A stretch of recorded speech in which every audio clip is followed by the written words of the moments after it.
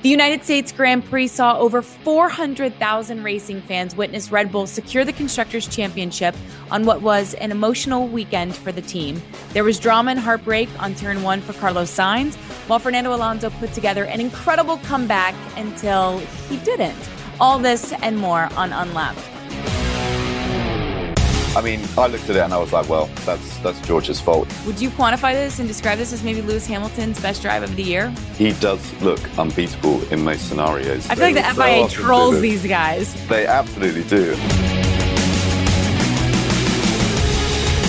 Welcome to Unlapped, an ESPN F1 show. I'm Katie George. He's Lawrence Edmondson. We're allowing Nate Saunders to catch some much-needed Z's after he traveled back across the pond. Lawrence, I was so sad that I did not get to join you down in Austin. How was it? It was fantastic. I mean, we were just saying the only thing missing was you, Katie. It would have been lovely to have you along, but it was a great weekend and yeah, really interesting. Obviously, you experienced Miami. Well, Austin's a very different event and it really, I think, still has a great place on the calendar, a really important place because it just offers so much to so many fans. Seeing that many people, especially at turn one, they call it Big Red. That's the name of the corner. They named it fairly recently. And to see all those fans up there on the right-hand side watching over turn one, and of course the drama at turn one was fantastic.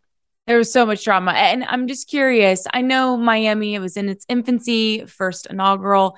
I can't believe it's already been 10 years that we've had the United States Grand Prix in Austin. Just kind of what are the biggest differences from your vantage point, having now obviously been to Miami back in May?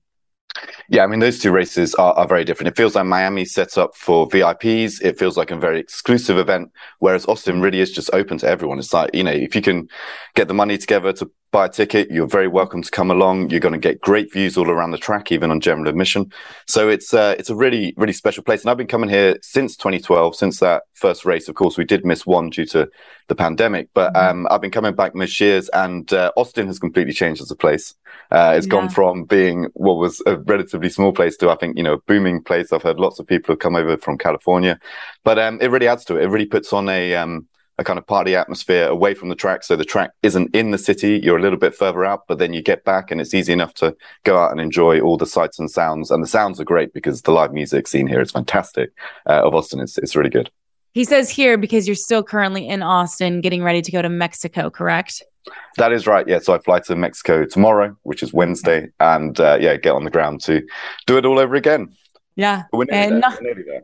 Yeah, not a lot on the line, sadly, and we'll get to all of that. But remember, if you're watching on YouTube, like this video, leave us a comment on what you want to hear and learn more about. And don't forget to subscribe to ESPN for more F1 content. And if you're listening, hit us with a 5-star review wherever you get your podcasts. Let's dive into a quick bit of news because a domino has fallen. Logan Sargeant has been announced as the Williams driver in 2023. If he can get his super license, he would be the first U.S. driver in F1 since 2015. Is this similar to the Colton Herta situation with the super license, or do we feel better about Sargeant's chances of making it into F1? No, we feel much better about this. The Colton Herta one, really, he had to go and fight his case because he just didn't have enough points. And the FIA turned around and said, rules are rules. You don't have enough points. You haven't really gained enough experience or got the results to be able to come into Formula One. That's why we have those rules. So Herta, I mean, we can go on and on about how IndyCar maybe should be weighted slightly heavier in that points system, but it's not. So he's out, but it looks a lot better for Sargeant. I mean, it's not certain, but it's nearly certain. Really, he has to finish top 6 in F2. He's currently 3rd. There are a bunch of drivers behind him, but for it to go against him, basically, they've all got to have amazing weekends, and he's got to have a terrible weekend. Okay. And really, the odds are that's not going to happen. Plus, he's picking up extra points for FP1 drives. He did one in Austin. So, yeah, that should tip him over the edge. We should have an American driver in Formula One next year. It's just not 100% confirmed yet. He was obviously down in Austin. I'm just curious, with all the popularity that you've seen, you know, growing and growing and growing here in the States, you're currently in the States, you know, what does that do for the sport overall by placing an American driver on the grid like we saw back in 2015? Yeah, I think this time is perfect timing. So the problem always is that if you just put a driver on the grid from a country and, you know, he or she is not particularly competitive, then it's tricky. It's tricky to get that kind of momentum going behind them. But because we've had this big boom of interest in Formula One in the United States, because we now had 3 races for next year, Las Vegas joining the calendar alongside Miami and Austin, I think it's perfect. So really, he's a good kid. He seems like a really nice guy. And I think, the talent's there. And okay, he hasn't won Formula 2 this year, but he's been very competitive. He's come in right from the start, and he's also come through the European side of things. So rather than going down the IndyCar route and trying to make the jump across, which I think is much harder, he's gone through the kind of F1 FIA approved route ladder. We often call it the motorsport ladder up to Formula One. So I think he's got, every chance of making it big. And, the fact that so many people in Formula One want an American on the grid. We want someone for everyone to cheer for, when we go to Miami and Austin and Las Vegas. I just hope that Williams can give him a car that means that he's not right at the back. It means that he can get in amongst the midfield at least and show us what he can do. Yeah, he would replace the outgoing Nicholas Latifi. And of course, we will wait and see if he gets enough points with that super license to be able to join the grid in 2023. Audi teased something that is coming, an announcement that is coming. Now, we don't know exactly what that is. Can you hedge and tell me what you think it could possibly be when they make their announcement on Wednesday? So earlier this year at the Belgian Grand Prix, we found out Audi were coming to Formula One in 2026. And all they would say is we're going to be an engine supplier. We haven't yet decided who we're going to partner with, where we're going to put those engines, which cars they'll be in. So I suspect this will be the next step along there in that route. And we basically know it's an open secret that Audi are going to invest in the Sauber Formula One team, which is currently known as the Alfa Romeo Formula One team. But that Alfa Romeo sponsorship is literally that. It's sponsorship. They don't really get involved in the making of the car. Audi wants to do it differently. They want to be a real big part of this. They want to use their technology from, that they've had from other racing series and I guess from their road cars as well, and combine it all together into a proper, what we call a factory outfit. So something like Mercedes, Ferrari, and so on. So I hope it's the next step in that. We know that announcement is coming at some point. I hope it's going to be tomorrow because it helps get everyone excited about it, and also it helps with Sauber. If it is that team, and it looks like it will be, that's a great little team, and that was a team that had a lot of investment in the late 2000s by BMW. Funny enough, another German manufacturer. BMW pulled out of the sport around the time of the financial crisis, but what they left there was a very good wind tunnel, some very good facilities, and Sauber's always had a group of really smart engineers. So with a bit more funding and, of course, an engine project to go with it, Audi's hope, at least, is that in 2026, they're going to come onto the grid and be able to, fight right at the front. Which is extremely exciting. Okay, we'll be on the lookout for that as well. Let's hit the highlights and the lowlights of the U.S. Grand Prix. Passion, drive, and patience. What brings home the winning trophy is also what keeps your ride or die alive. eBay Motors has everything you need to maintain your vehicle and level it up to peak performance. From superchargers, roof racks, exhaust kits, LED headlights, and more. Whether you're into speed, power, or style, eBay Motors has got you covered. With over 122 million parts for your number one ride or die, you'll always find exactly what you're looking for. And with eBay Guaranteed Fit, your part is guaranteed to fit your ride every time or your money back. Because with eBay Motors, you're burning rubber, not cash. With all the parts you need at the prices you want, it's easy to turn your car into the MVP and bring home that win. Keep your ride or die alive at ebaymotors.com. Eligible items only. Exclusions apply. We all know breakfast is an important part of your day, but sometimes when you're traveling for business, you end up staying at a hotel that doesn't offer any. You know what happens? You grab a cup of coffee and skip the meal entirely. We've all been there. But if you book a room at La Quinta by Wyndham, you can enjoy their free Bright Side breakfast featuring delicious baked goods, fruit, eggs, yogurt, and waffles. And really, who doesn't want to start their day with a fresh hot waffle? Tonight, La Quinta, tomorrow you shine. Book direct at lq.com.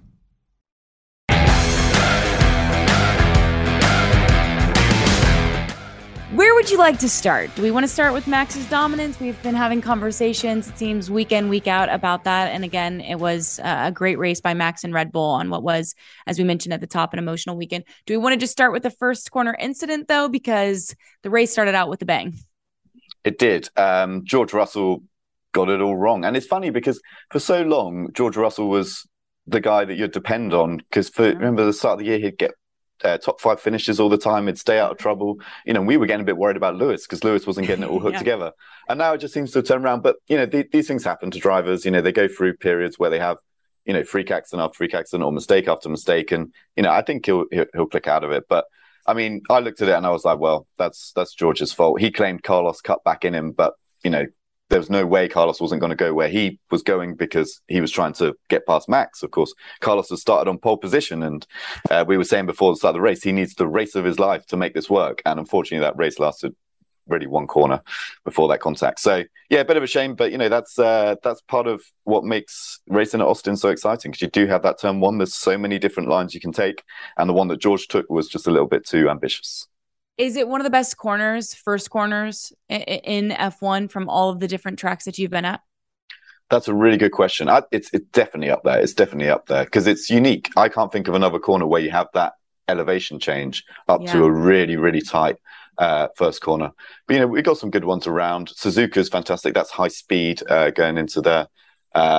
Even places like Mexico, we've got a long old drag down. You start pole position, it's almost a disadvantage because the guys behind can slipstream you and potentially get into turn ones. But yeah, I think it's up there. And you got to remember, because usually when you see it on TV, you see the helicopter views and everything. From the driver's seat, they're so much lower and they cannot see what's on the other side of the corner. So it's, a blind exit, a blind entrance. You can just about see the apex, but you can't see what's on the exit. So that's also why it's so difficult for them to judge that first corner. We thought for a second, briefly, that Lewis Hamilton might have his first win of the season, but you knew it's almost like a shark just like swimming down somebody. You just knew that Max Verstappen was coming. And with him being on the mediums, success looked inevitable. Red Bull wins its first Constructors' Championship since 2013. Just what have you made of the progress and just the dominance, not only from Max, for an entire season, but from Red Bull in general?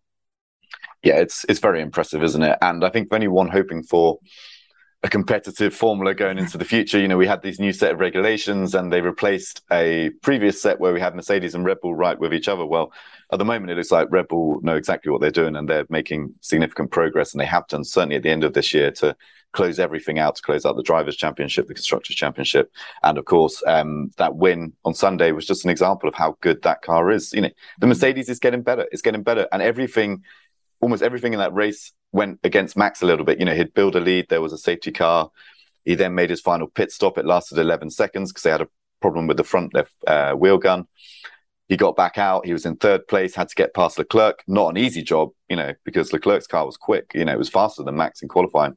Did that. And then, of course, past Lewis. Relatively easy in the end. We saw how fast that Red Bull is in a straight line, and yet it can still create downforce in the corners. So in F1, we refer to that as aero efficiency. It's both fast on straights and fast in corners. And that's what Mercedes is lacking. They're fast in corners, but they're not so fast on straights. And then Ferrari it's got similar efficiency, but it's just that little step below. So yeah, they've done a great job, and it's going to be a hard winter for their rivals to catch up because don't believe that Red Bull are going to stop developing. They're going to keep working all the way through the winter to make sure they come into next year with another big step again. It was somewhat of a somber weekend because Dietrich Mateschitz had passed away, and obviously he's been so pivotal for that organization. What kind of impact do you feel like that had on the weekend for those Red Bull members? I think it just made them absolutely determined to win. 100% they wanted to do it. It was the Constructors' Championship was a bit of a foregone conclusion, but very, very important for them to get that because they haven't won one of those since 2013 with Sebastian Vettel at the wheel back then. And that's a long time because the whole time we've had these turbo hybrid engines, the V6 turbos, which we talked about a lot when they first came in. Red Bull haven't won one of these championships, and Dietrich Mateschitz has invested heavily in that team. He's invested heavily in F1. Of course, he's got two teams, but also, it was his idea to go for the engine project for 2026. So, to see it all come together and for them to start dominating again, which of course is what Mateschitz wanted. That's why he puts the money in there to go and win titles.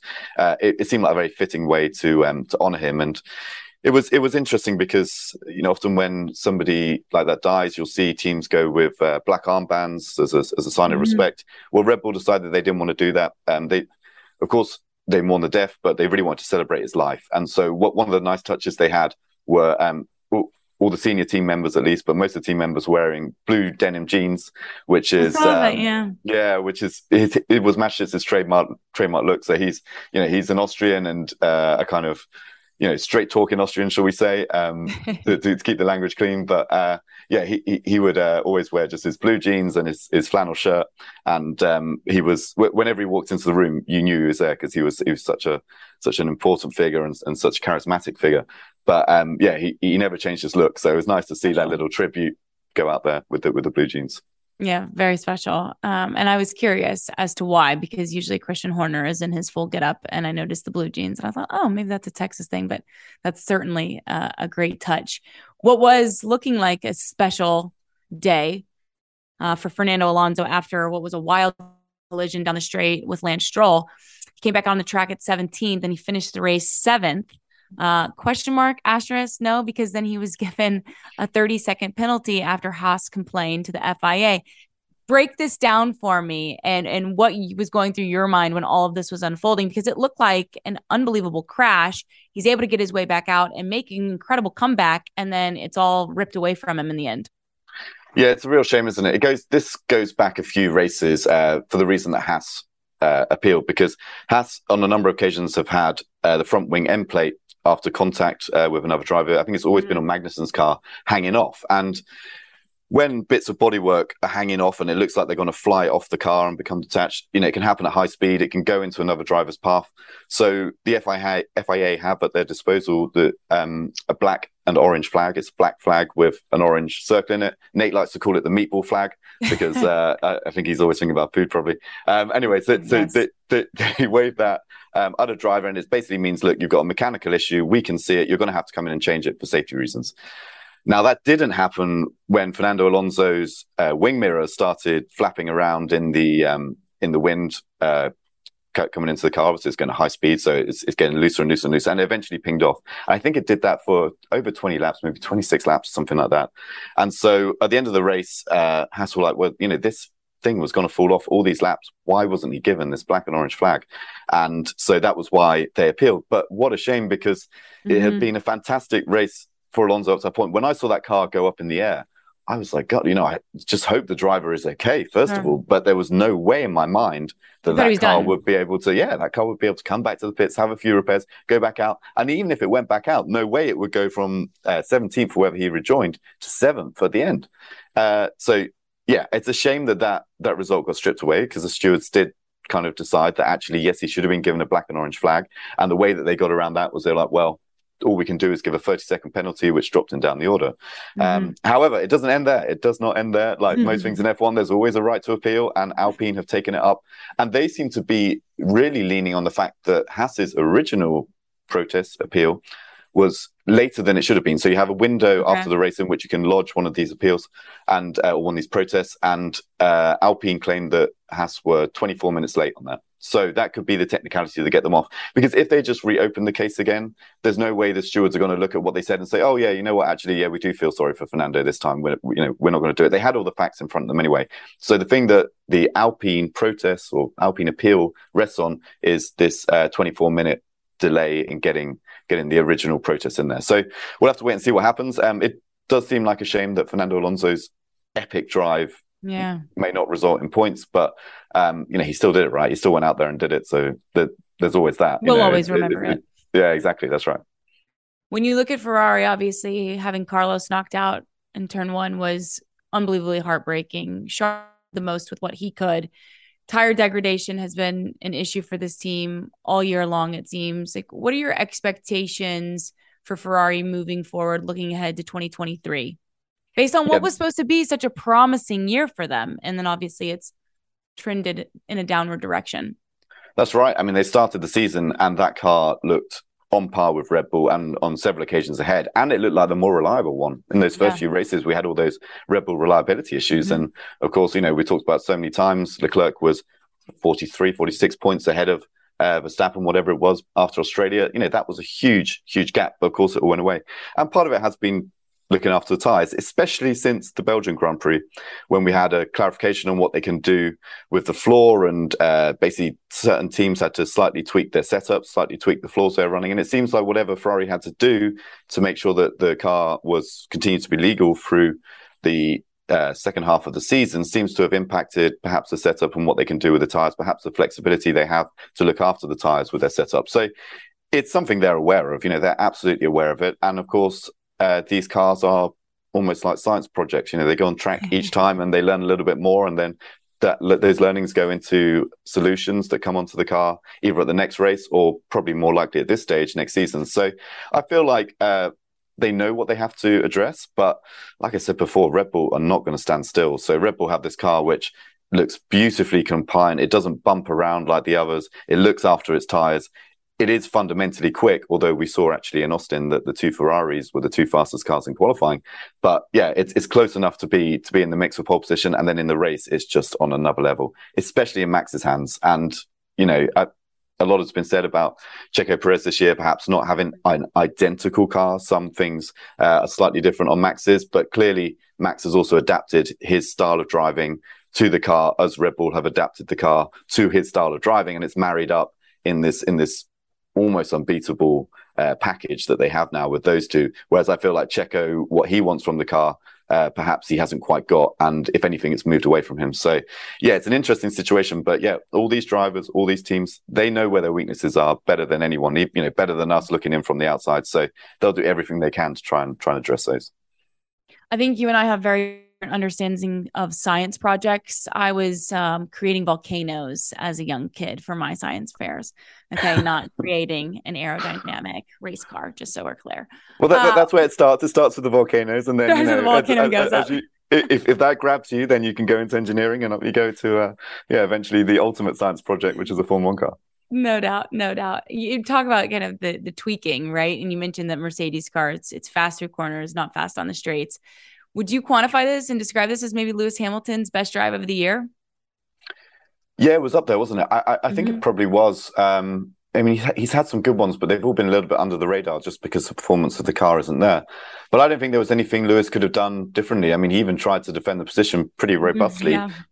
So, yeah, it's hard to point it out. And really, it became quite clear. I think it was maybe 7 or 8 laps out. We were like, okay, there's no way that Max isn't going to just breeze past him on the straight again, because we know about this straight line weakness for the Mercedes. So again, this is something they need to address. And I asked Toto Wolff, the Mercedes boss, about this after the race. Is that straight line speed something which you can easily kind of, work into next year's design? And he said, well, part of the problem is the cost cap, which, we've been talking about over and over again, but the cost cap is one of the limiting factors, because in previous years, they would have manufactured or engineered a whole bunch of low drag components, and they would have tested those on the car, and if that had found a solution, then they may have been able to kind of spend their way out of it, manufacture their way out of it, engineer their way out of it.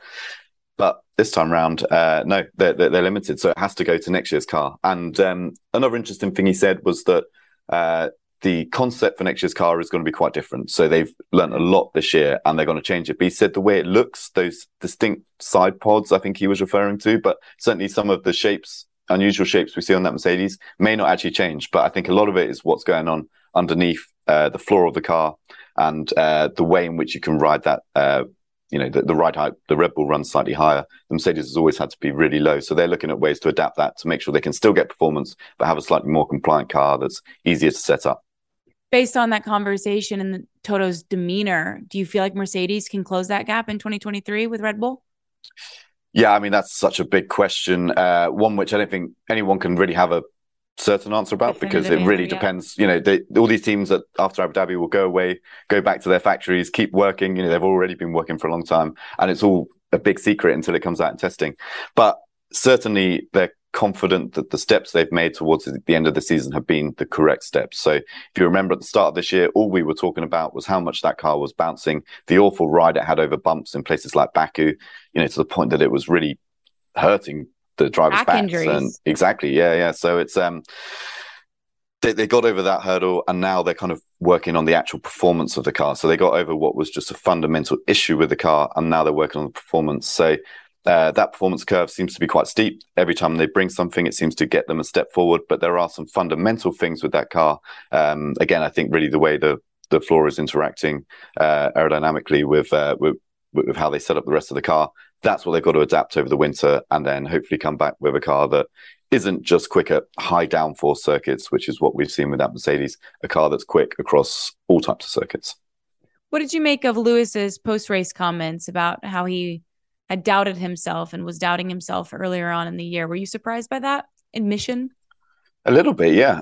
This is a guy who we know his record. Really, there is no reason for him to doubt himself at any point. But it's an interesting insight. And of course, at the start of the year, he was really struggling, even compared to George Russell. And part of that, I think, was down to Mercedes experimenting with different setups, going for some quite wild ideas, things which they perhaps knew wasn't going to bring the lap time, but it might open up an avenue of performance and development. And so I think if you're the driver in the middle of all that, you can quite easily get lost, and all the things which you have relied on for years, especially a guy like Lewis, who's always been in a car that's hitting the track and being immediately quick, to suddenly be hitting the track and then making steps backwards from a practice session to a qualifying session, and the car feels worse, and you're struggling even more. That's got to, even a guy like Lewis, that you got to start questioning, is this partly me?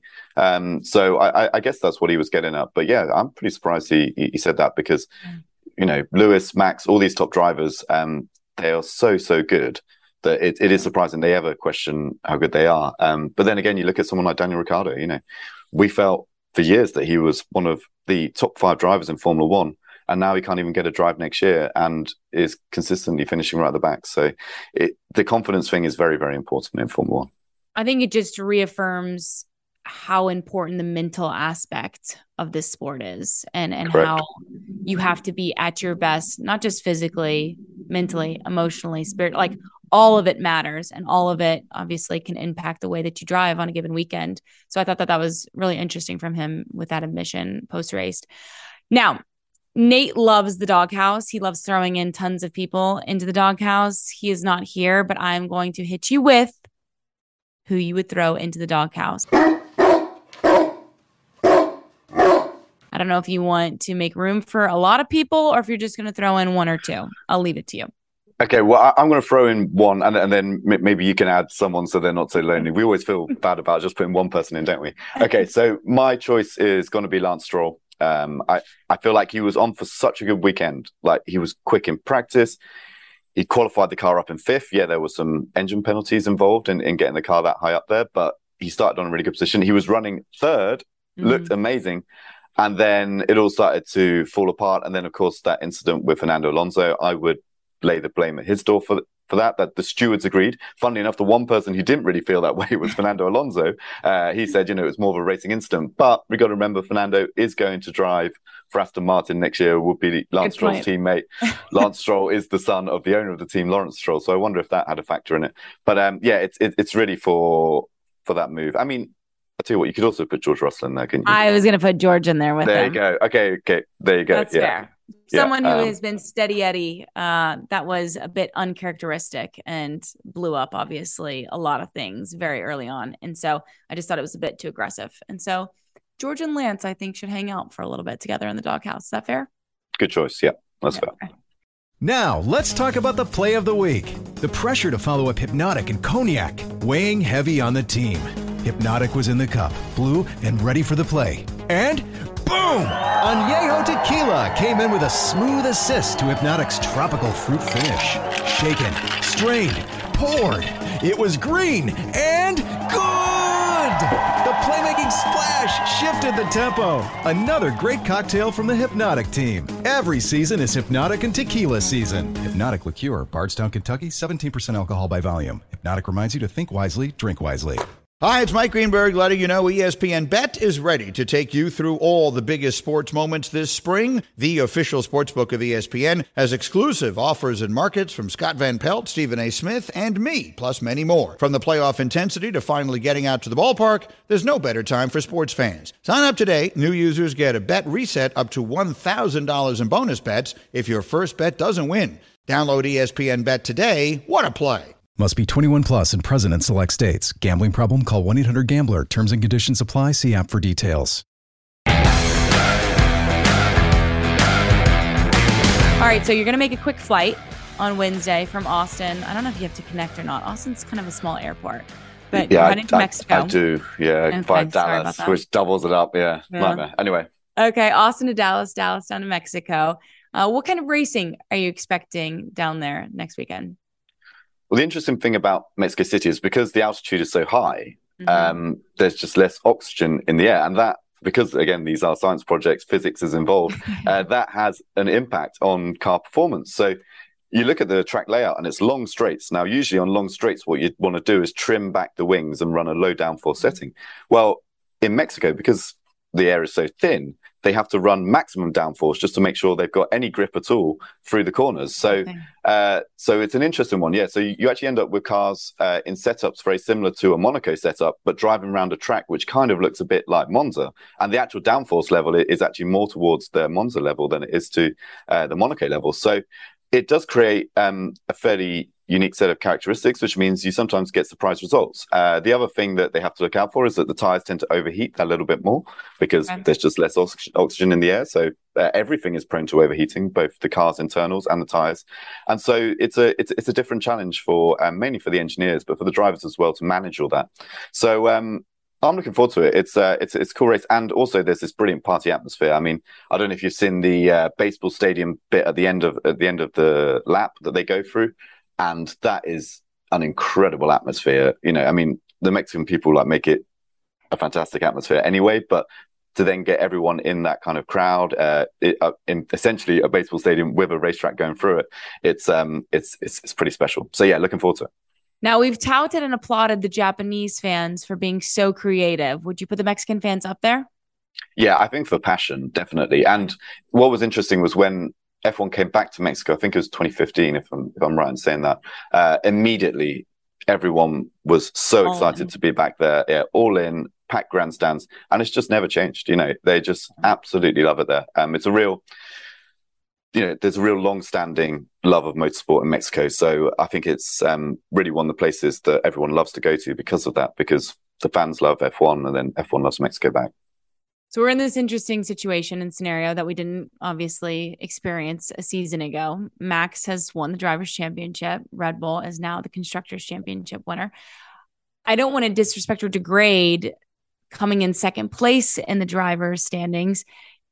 Do the drivers care about coming in second? Like, how do they feel? Because obviously we make it a big deal because we want there to be some semblance of importance for the last few races of the season. But how do the drivers feel about it? Well, there's the famous quote in F1 that second is first to the losers. And I think that is pretty much how most drivers feel about it. I mean, of course, finishing second is better than finishing third, right? But Kimi Räikkönen famously said, this was several years ago, that he didn't want to finish in the top three because it meant he had to put on a tuxedo and go to Paris to pick up his third place trophy, which to him has no relevance or importance whatsoever. And he just wanted to have his time off after the season to himself rather than going and shaking hands with people and all that kind of stuff. So it is interesting. I think, these drivers, they're so built to win that they want to do it. I mean, it would be nice for Checo, I think, to get second place. It would be his best championship finish ever. So, of course, they'll try and do that. But I think for all those drivers, what would mean more to them than the second place is actually just one win at the end of the season, because getting that victory and carrying that momentum into the winter through all the training they have to do, through all the kind of engineering stuff they have to do over the winter as they get closer and closer to putting the new cars on track, having that win behind you, especially if for Checo it happens in Mexico, that would give him so much so much inspiration, pride, enthusiasm to go into the winter with. So I think that's probably what the drivers are looking at more. And then if second place is a result of that, so be it. So as it stands, Charles Leclerc is in second with 267 points. Perez is right behind at 265. And then George Russell has 218 points. And then in the constructors, you've got Ferrari at 469 points and Mercedes closely behind at 416. Max obviously tied the record for most wins in a season. Michael Schumacher and Sebastian Vettel held that record tied at 13. Do we feel like he sets a new record and gets his 14th win? Can anybody stop him at this point? I mean, I think we've got 3 races left. I think he could set it at 16. I really do. If I was going to put money on it, that's what I'd say, because again, we were talking about it earlier, the way that car has developed towards him, the way he's driving at the moment, he does look unbeatable in most scenarios. So Singapore was the odd one, wasn't it? That was basically one of the only races he hasn't won since the summer break. But at the moment, he just looks so unbeatable. So I'm pretty sure he's going to set that new record. And that is a huge achievement. And it doesn't really seem to correlate with where the cars are, 'cause we talked earlier about how good the Ferrari was at the start of the year. And I feel like Ferrari should have won so many more races, taken those off Max this year. But he was there and he won them all. And now he just looks unbeatable. So yeah, I think he's going to set that record at a new high. And I think that is a big deal. It's always hard to know because there's so many records that can be broken in F1. It's always hard to know which ones to put the emphasis on. But yeah, that level of dominance by one single driver in a season is huge because not only are you beating all the other drivers, you're beating your teammate as well in what is usually very, very similar machinery, if not exactly the same machinery. So yeah, that is impressive. I feel like I've buried somewhat of the lead and saved it for the end. Red Bull and the FIA had paused their semblance of negotiations at this point because of the passing of Dietrich Mateschitz. Do we feel like a punishment or an agreement will be released by this weekend? Where are we with that as we close? I think so. It sounds like it's all very close. It sounds like the FIA have basically decided on what they want to what they want to put forward as a punishment. And then it's really a case of whether Red Bull is willing to accept that. If Red Bull is willing to accept that, then it's as simple as that. That's the punishment. And Red Bull essentially have to admit their guilt as well in that process.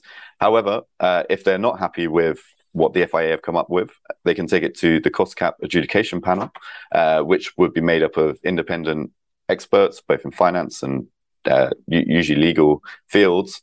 And then they would come up with a punishment, which if Red Bull want to appeal that, well, they then have to take it up to the International Court of Appeal. Now, the danger with all this is that it could go on for months and months. I mean, Christian Horner was talking about 9 months potentially if they take it through all the appeal process. So it's better if they spend a little bit of time making sure that the punishment is fair and just at this stage. And if Red Bull's willing to accept that, then I think that's the cleanest way we can put this all behind us. And we're probably talking most likely sporting penalty because there's almost certainly going to be a financial penalty. But obviously you can't just leave it a financial penalty because then you're saying teams, if they want to overspend, all they have to do is just spend more on a penalty and then they can do it. So it would completely defeat the purpose. So there has to be a sporting element. It looks like it's going to be a reduction in wind tunnel time and CFD capability for next year.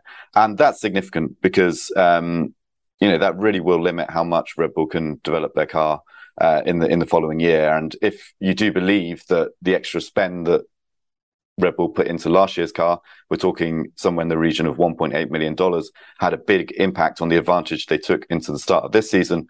Well, knocking about 20%, 25% off their wind tunnel time would peg them back significantly. So we'll have to wait and see what comes out. I'm pretty optimistic we'll get something ahead of this weekend. But you know what? There were times in Austin when I was told it's going to be tomorrow and it wasn't tomorrow. So I'm not holding your breath.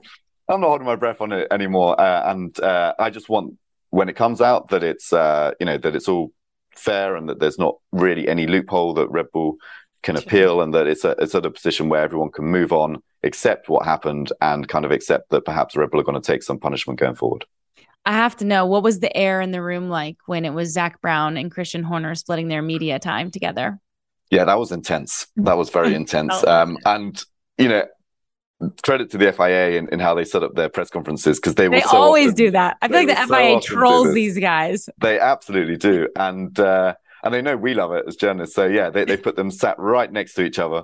And it's great. And Christian would talk as if Zach Brown wasn't in the room. And, Zach Brown is an important man. He's quite a presence when he walks into the room, And yet there was Christian just really, kind of saying stuff like, this guy, what he said is completely unacceptable and all this kind of stuff. And Zach's just sat there like, of course, Zach then says his piece, but that was a bit awkward and very tense, but kind of fun to watch at the same time. I'm going to let you off the hook because Nate's not here to compare, but you just have to give me your race winner. Okay. And it can't be Max Verstappen.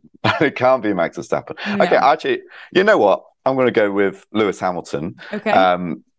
Because, again, we were talking earlier about the weird Mexico City atmosphere, essentially, that means that cars have to run in high downforce settings. Well, every time the Mercedes run in a high downforce setting, it's actually been very competitive. So I think something would still have to happen to Max for Lewis to win. But I think that Mercedes, again, are going to be right up there competing at the front like they were in Austin. Awesome. Well, we can't wait to watch, and we'll be reading and following along with your coverage. Safe travels, as always. Thank you for the time and your analysis. I'm sorry that I missed you in Austin, but we will get together here soon, hopefully, maybe in the off season before we get going with our 2023 coverage. Thank you, as always, for watching and listening to another episode of Unlapped. Be sure to subscribe to ESPN for more F1 content, and be sure to give us a 5-star review wherever you get your podcast. Cheers.